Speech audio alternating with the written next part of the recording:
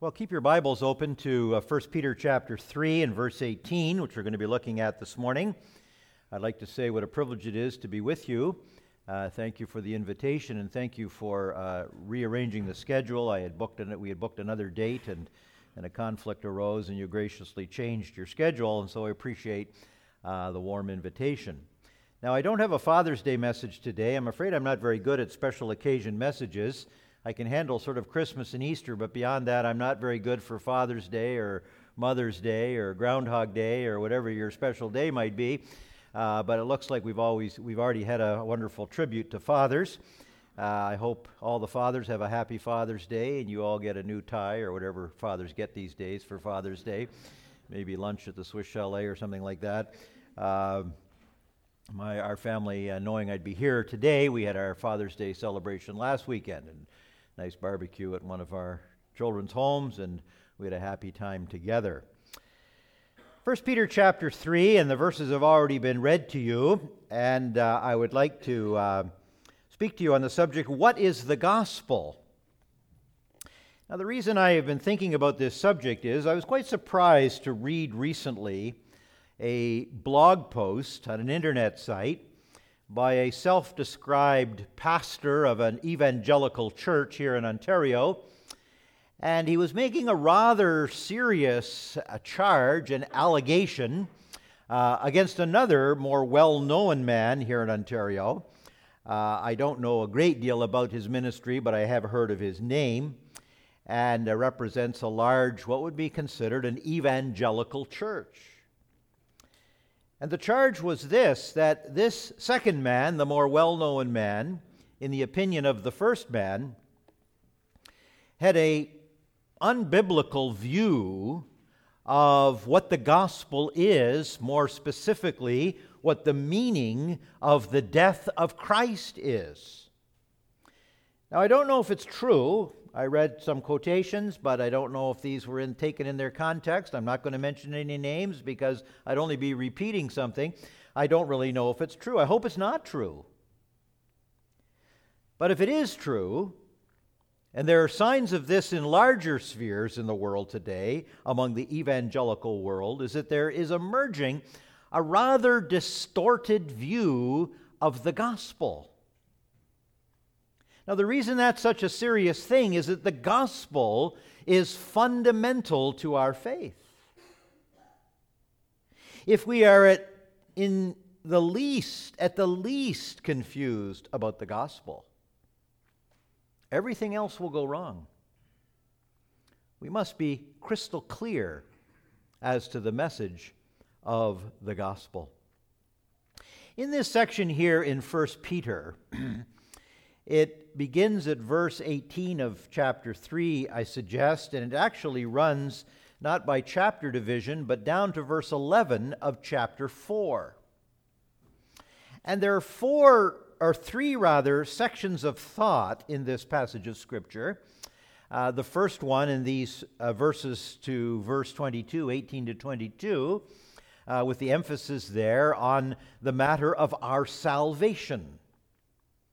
And then in verse 1 to verse 6 of chapter 4, he speaks about what we could describe as our sanctification.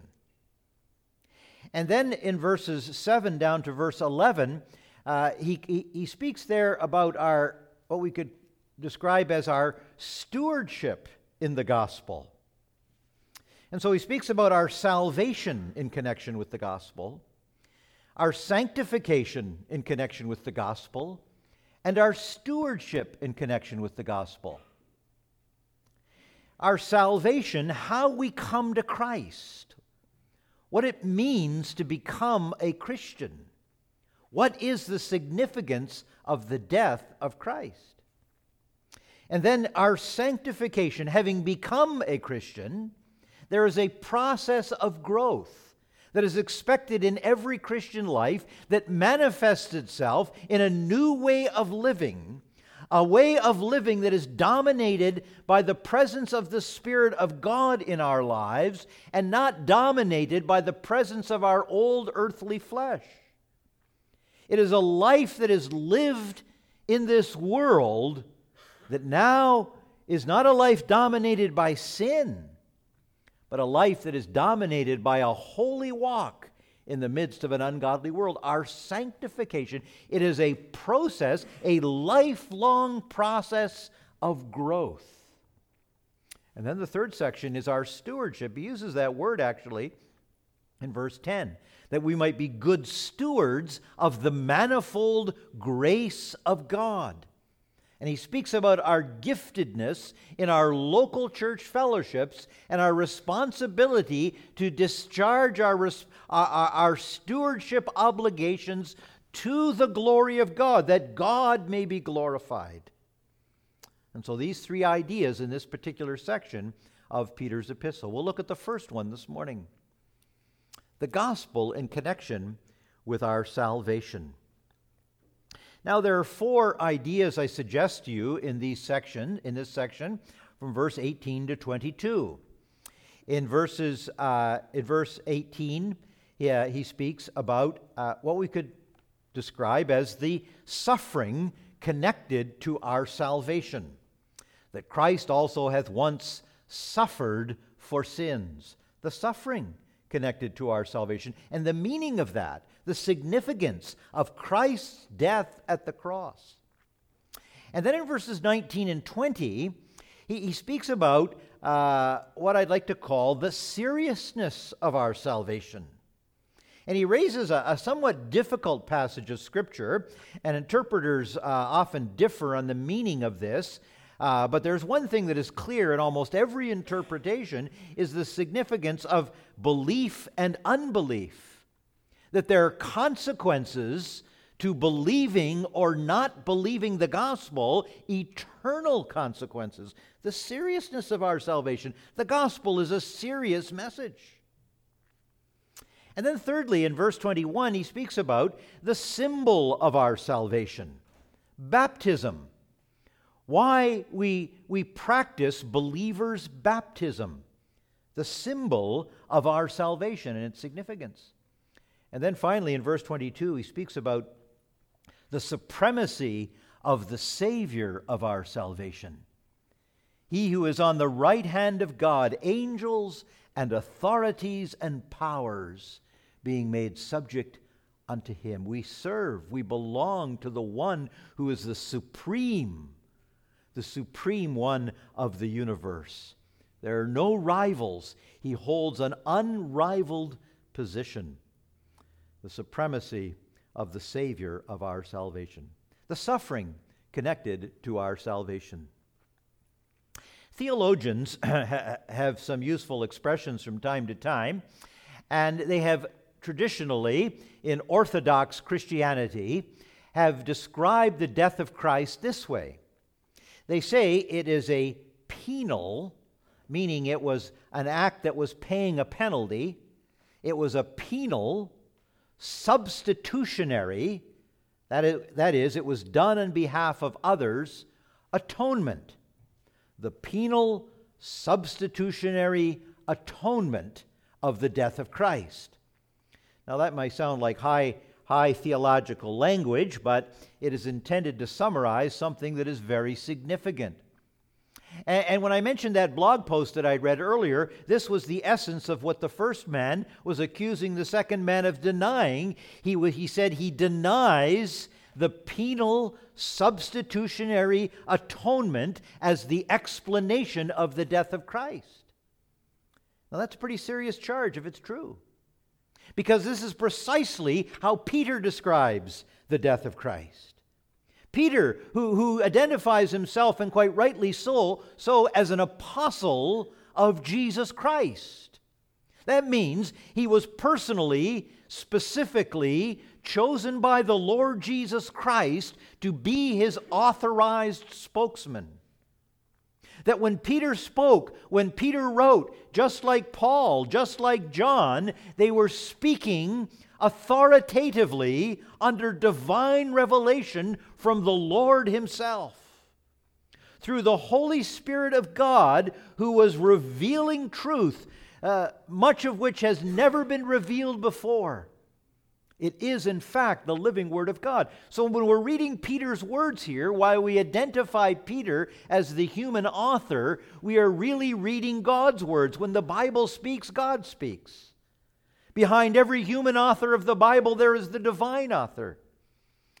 And so while Peter is the human instrument, it is the Word of God. This is God's description of the death of Christ. Now, these three ideas, the penal substitutionary atonement, are captured in this verse.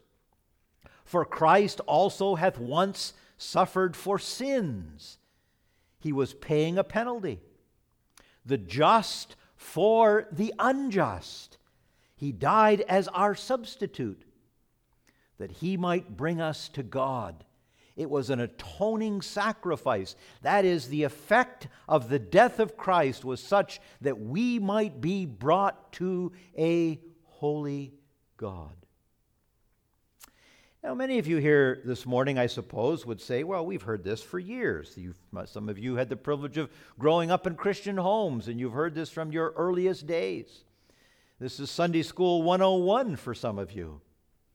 And you might wonder, do we really need to go over such basic, fundamental things? Well, I suggest to you we do. There are winds blowing through, not liberal Protestantism, mainline Protestantism, that long ago abandoned the authority of Scripture. I'm talking about the professed evangelical world, where strange winds are blowing, and a distorted message of the gospel is emerging. Where we have explanations of the death of Christ as being merely a bold statement of commitment to what one believes. Or a tragic expression of a great injustice where a good man died unnecessarily. That simply appeals to human ingenuity and human self-will to rise to the highest and most noble calling of life, and the teachings of Christ are nothing more than a modern-day life coach to us, where Jesus Christ could be easily replaced as a model by a coach of a national, professional, champion sports team, or an articulate social psychologist, or a leading politician, academic, or business leader. That Jesus Christ is thought of as just being one of many voices that might provide useful guidance in life and help us navigate through life and be happier people. The evangelical church is flirting with so-called social justice movements that are distorted caricatures of the genuine gospel, co-opting and distorting the words of Jesus Christ as if it was merely a social movement to make this world a better place. As noble as that might sound and appeal, even to Christians, it is not the message of the gospel. The message of the gospel is that it is a penal, substitutionary atonement. It was a penal. Christ also once suffered for sins. You see, here's the message that people don't want to hear. They don't want to hear that they're sinners in the sight of God. It's not just that we're weak. It's not just that we failed. It's not just that we're broken. Yes, all of those things are true, but the fundamental problem is that we are sinners at the heart of it. We're culpable sinners.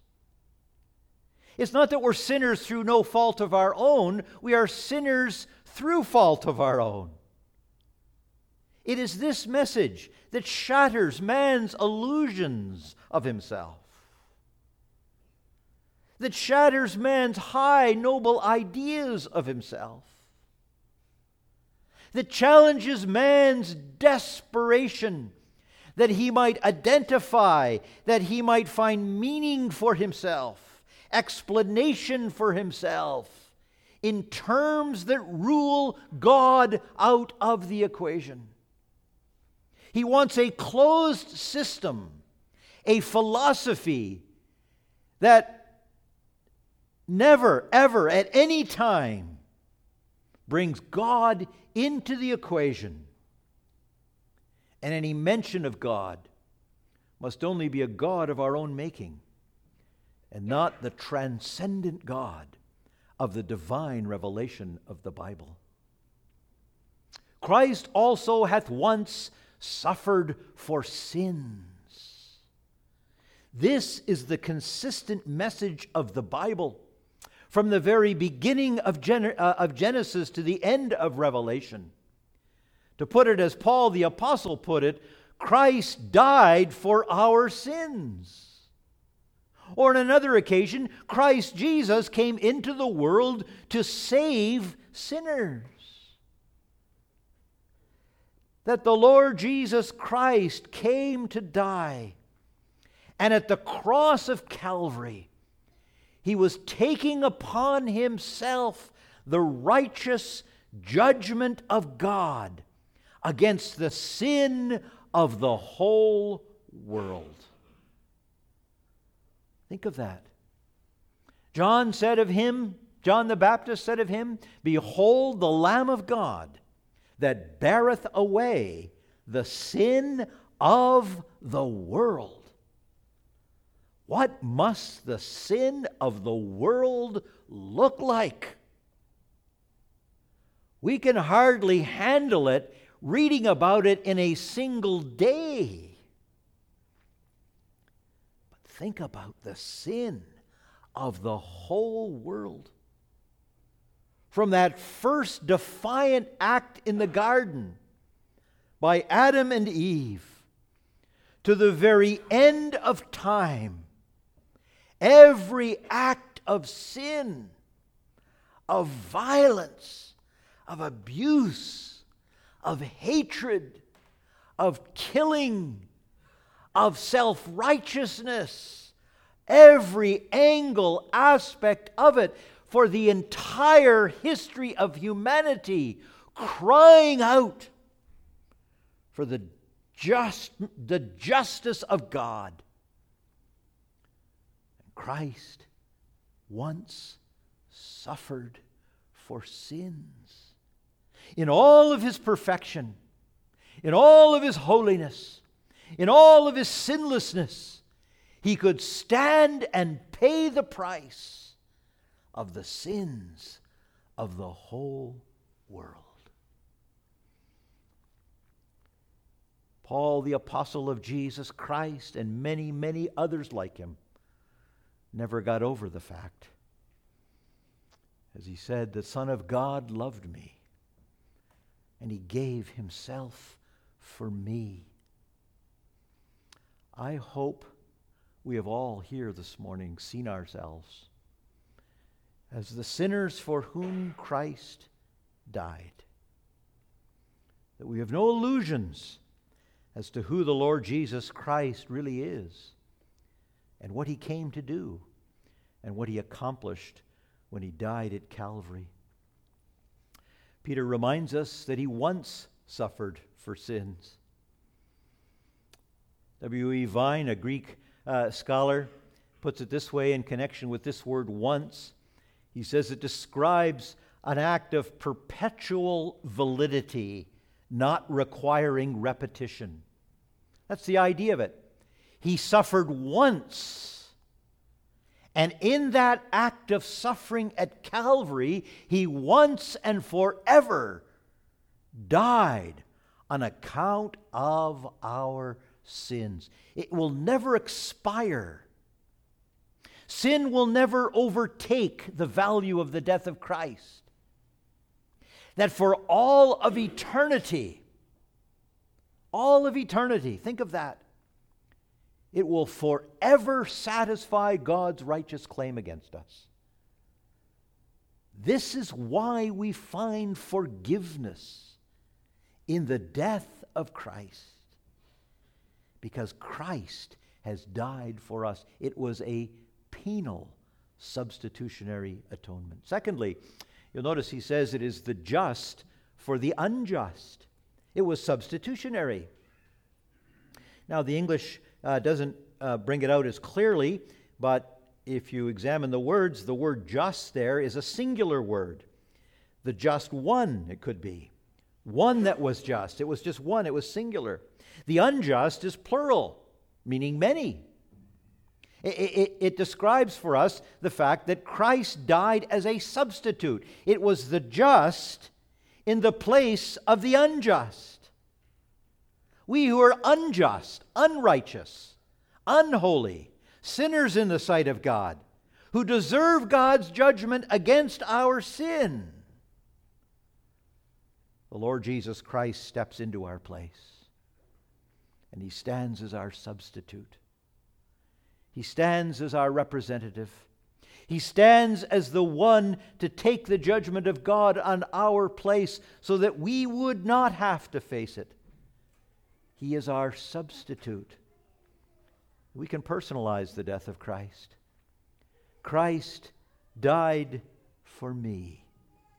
Yes, he died for the sins of the whole world, but we shouldn't think of it in an impersonal way. He died for me. He died for you. Think about that. He died for you. You as a solitary individual with your own personal history, your own personal sins, your own personal circumstances of life. He died for you as an individual. God, it is only God who has the capacity to have a vital interest in the individual life. He doesn't deal with humanity in this mass anonymity. Billions though that we may be, it is God who has the capacity to deal with every individual as if we were the only individual he had to deal with. The just. For us, the unjust. It was a substitutionary death. And then it was, again, as the theologians like to say, an atoning death. And that's the third idea that Peter brings up in verse 18, that he might bring us to God. That he might bring us to God. He brings us into a right relationship with God. That when we put our faith in the Lord Jesus Christ, the benefits that accrue to us are enormous. We are cleansed from all of our sin. We are forgiven of the guilt of our sin. That word forgiven really means to send away or to let loose. It is God's righteous judicial act of taking the sin that is attached to us by virtue of us being guilty in committing sins and separates us from the sin. The Old Testament had expressions. It said, as far as the east is from the west, so far as he removed our transgressions from us. That's a beautiful poetic expression. You see, in our judicial system, we have no way of separating the crime from the criminal. We can't do that, and we don't have any mechanism to do that. But in God's judicial system, he can do that. He can take the criminal and he can remove the crime from that criminal. And the criminal stands. In fact, Paul goes so bold as to say we are justified. That means we are declared to have a righteous standing before God. And if that's not enough, he says in the Ephesian epistles, he says we are actually in Christ. Not just connected to Christ, not just knowing Christ's name, we are said to be in Christ.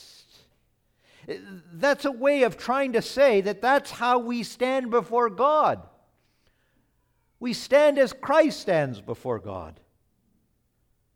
That's what God has been able to do in reversing the effect of the curse that Satan introduced to humanity and seducing him into the failure of sin and rebellion, and God is able to redeem us because of what Christ has done at Calvary.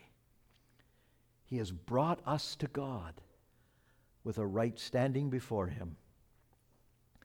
That's a tremendous place to be. To be able to say, I stand securely and for all of eternity. Now, that doesn't mean that we're immediately perfect as people. Oh no, that's a process. Salvation is an event. It happens in a moment of time. But the sanctifying process is a lifetime of experience. So don't be disappointed with yourself. Don't be frustrated with yourself when you recognize that even though you are a Christian, that you still have deficiencies and failures. Now, don't get complacent about it. But on the other hand, don't be overwhelmed with disappointment and discouragement. It's a long road. It's a lot of learning. It's a lifelong process. He brings us to God, the suffering of our salvation. And then secondly, he speaks about the seriousness of our salvation. And he raises a most interesting idea here, and it is really, I tell you, I read one commentary, and the man was saying that he had read another commentary that had 12 different interpretations of these verses. He didn't bother to list them for us, but nonetheless, 12 different ideas, because it is unusual language, because we really don't find much detail in any other parts of Scripture that help us to grasp what he's getting at here. But he does link this because he writes in sort of a chain here. You'll notice at the end of verse 18, it says, "But quickened," or made alive by the Spirit. And that becomes a segue into the next idea, by which, that is, by the Spirit, also he went and preached unto the spirits in prison. And verses 19 and 20 are a connected idea. It ends with the idea of water. He gets into the story of Noah. 8 souls were saved by water, and that word water at the end of verse 20 becomes a segue into verse 21, where he links it to baptism, the picture of baptism. He links it with the water of baptism. And then at the end of verse 21, he makes reference to the resurrection of Jesus Christ, and that's a segue into the supremacy of Christ in verse 22. So it's like links in a chain in these 4 ideas. So the second idea, he mentions that by the Spirit, he says, he, Christ, went and preached unto the spirits in prison. Now, what on earth does that mean? The spirits in prison. There are different ideas. It says that these are those, verse 20, which sometime were disobedient, when once the long suffering of God waited in the days of Noah while the ark was preparing. What is he talking about? Well, there are different ideas. Some have suggested the idea that Christ went and preached to those who had died, those from Noah's day, from that era, who were unbelievers, and offered to them again an opportunity for salvation. And some Christian thinkers have posited this. They have suggested that in the final analysis, there will yet be opportunity for salvation to those that have died. Now, the problem with that idea is that it's flatly contradicted in other parts of Scripture. And so that can be ruled out immediately, that there is no second chance of salvation after death. Others suggest that when he speaks about the spirits in prison, he's talking about those fallen angels. You remember in the story of Noah that it's described as angels. They came and they intermingled with humanity, and said to be fallen angels, as many interpreters look at it. And in fact, Peter in his second epistle does make reference to that, how they came in to corrupt humanity. And so some have suggested that what Peter is saying here is that Christ went into this prison. Some suggested it's hell itself, and preached to those fallen angels and said, "My work is complete, and I have redeemed humanity." Sort of a triumphant statement of the truth of the gospel. Some have suggested that. Others even suggest that what Peter was saying here is that the Lord went and he preached to those that were disobedient at the time of Noah, that they were the unbelievers of Noah's day, that he went and he proclaimed again the truth of the gospel to them. And they think that that's maybe what he's saying. It seems to me one useful way of looking at this is by comparing some other things that Peter says in this epistle. And I suggest to you that that what Peter is saying here, he says that when Christ went and preached unto the spirits in prison, he tells us that he did so by the Spirit. By the Spirit. Now that alerts us to something else Peter has already said in this epistle. And he has already told us back in verse 11 of chapter 1, he says there, searching what manner of time the Spirit of Christ which was in them did signify, when it testified beforehand the sufferings of Christ and the glory that should follow. In other words, he's saying there that the Old Testament prophets, when they spoke in the ancient times, they were speaking as men moved by the Holy Spirit, what Peter refers to as the Spirit of Christ. And so when these ancient prophets spoke, they weren't speaking just a message that they had made up themselves. They were spokesmen for God. And they as Peter would later say in the second epistle, holy men of God spoke as they were moved by the Holy Spirit. And so it's suggested that what Peter is getting at here is not that Christ, after he suffered, went and preached to the spirits in prison, but rather that Christ, through his Spirit, spoke through Noah, who Peter describes in his second epistle as a preacher of righteousness. And that it was the Spirit of Christ that was in Noah preaching to his day. And when he uses this expression, the spirits that are in prison, what he is saying is that those who lived in Noah's day and heard the gospel are now and rejected it. He says they were disobedient, meaning they were disobedient in unbelief. He says those people in Noah's day who heard the gospel and rejected it are now in prison. That word is a cage. They are held waiting for the day of final judgment yet to come. Regardless of what interpretation we might take of this passage, there's one idea that remains. And that is to say that if one does not believe the gospel in life, you will be lost for eternity. It's pretty serious, isn't it? The seriousness of the gospel. It is not just a happy message to make people feel good. It's not just a message that will help you in the problems and difficulties of life. That is true. But it's a mere byproduct of the gospel. It's one of the incidental blessings that flow out of the gospel. That's not the main message of the gospel. This message has eternal ramifications. And he contrasts that with those who did believe. It said, while the ark was a preparing wherein few, that is, 8 souls, were saved by water.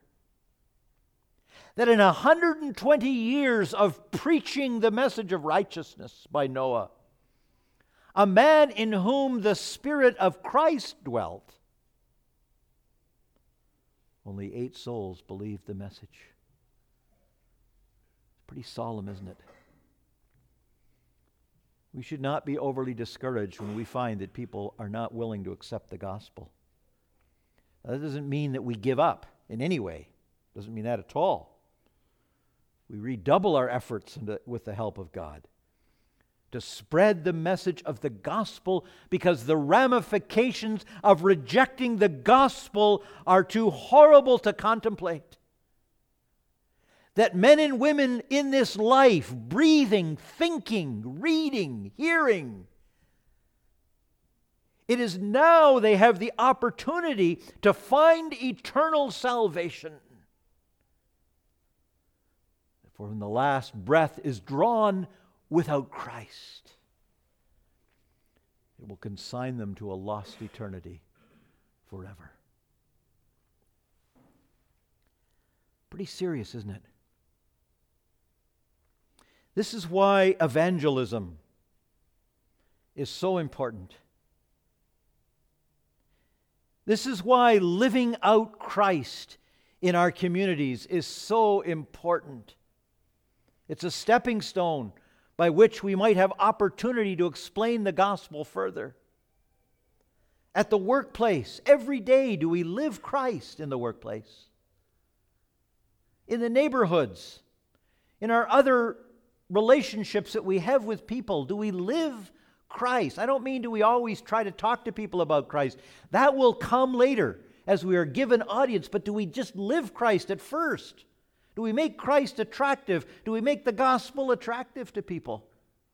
As we conduct our business with people, as we just interact in society, do they see Christ? And do they find it attractive? What kind of a worker are we at the workplace? Are we a good worker? Or are we a bad worker? Are we always complaining? Are we always finding fault? Are we always griping? What about the neighborhood? Do we ever help anybody? Do we ever talk to anybody? What about the school? What kind of a student are you? What kind of a teacher are you? These are all places that we have been placed that we might communicate the gospel because it is of such vital importance to men and women. The seriousness of the gospel. Evangelism requires prayer. This is serious business. We are up against men and women who are held in the powers of darkness. Souls will not be won without us engaging in serious and earnest prayer for every effort in the gospel to break down the powers of darkness. It can't be done with light-hearted tomfoolery. It requires those who are earnest in prayer. The seriousness of the gospel. I hope all of us have believed the gospel here this morning and know Christ as our Savior. Thirdly, the symbol of our salvation. He links it in verse 21 to baptism. The like figure, that is, the waters of Noah's day that buoyed the ark up. He says that water is a picture of baptism. He says that baptism saves us. Saves us. Now, when the New Testament uses that word save, we have to consider its context. We often think of salvation as the initial act of salvation, of coming to Christ. But the word is used more broadly than that. It is not just the initial act of salvation, but it speaks of it often in a broader way, the salvation of our life as a Christian, for example, that is saved for a useful life of service for God and saved from a useless life. And so he's using salvation here. It saves us in the sense of our advancement and growth as a Christian. And he parenthesizes that, or at least in the English it's put in parentheses, just to make sure we don't get the wrong idea, not the putting away of the filth of the flesh. In other words, we shouldn't think of baptism as some people have thought it is. They think that it's washing away our sins, that there's some sort of spiritual thing takes place when we actually go into baptism. If a person is baptized, but they're not a believer in the Lord Jesus Christ as their Savior, nothing will happen in that baptism. They'll simply get wet. But nothing of spiritual significance will take place in the life. This is why baptizing babies and children is a ridiculous idea. A baby has made no conscious choice to accept Christ. It's a thoroughly unbiblical idea, not taught in the Bible at all. Baptism. What is baptism?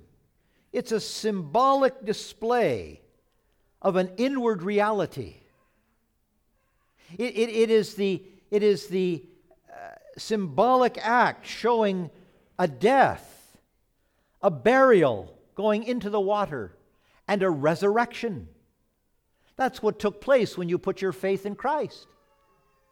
You made a complete break from what you were before you were a Christian. And it's pictured graphically in the idea of death. It's as if you died. The old you died, and a new you was born. Now, you might not have noticed that. You might say, well, I still look the same, and I still talk the same, and you might not have noticed it. But you became a brand new person in the sight of God. Now, your circumstances might not have changed very much, but something is starting to work in your life that is changing you. You now are in possession of a new kind of life that you did not possess before you put your faith in Christ. And the dynamics of that life start to take over. And you begin to notice a change in attitude. You begin to notice a change of things that you think about. And things that you never thought twice about doing before, you're now thinking twice about doing. And you're now beginning to feel bad over some of the things you say and some of the attitudes that you're harboring. Why? Because the Spirit of God's there now. And He's beginning to do a work of renovation in your life. And He's beginning to throw out some of the old trash. And He's beginning to replace it with some brand new things. And baptism portrays that. This is why Christians are called to be baptized, to be publicly baptized, to go through this rite of going down into the water and coming up out of the water. It's the answer of a good conscience toward God, as Paul says. The knowledge within. It's saying, yes, I'm affirming to all who are willing to see it. I am affirming this change in my life. It's not something that I've done.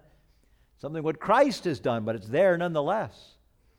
Baptism saves us in that sense.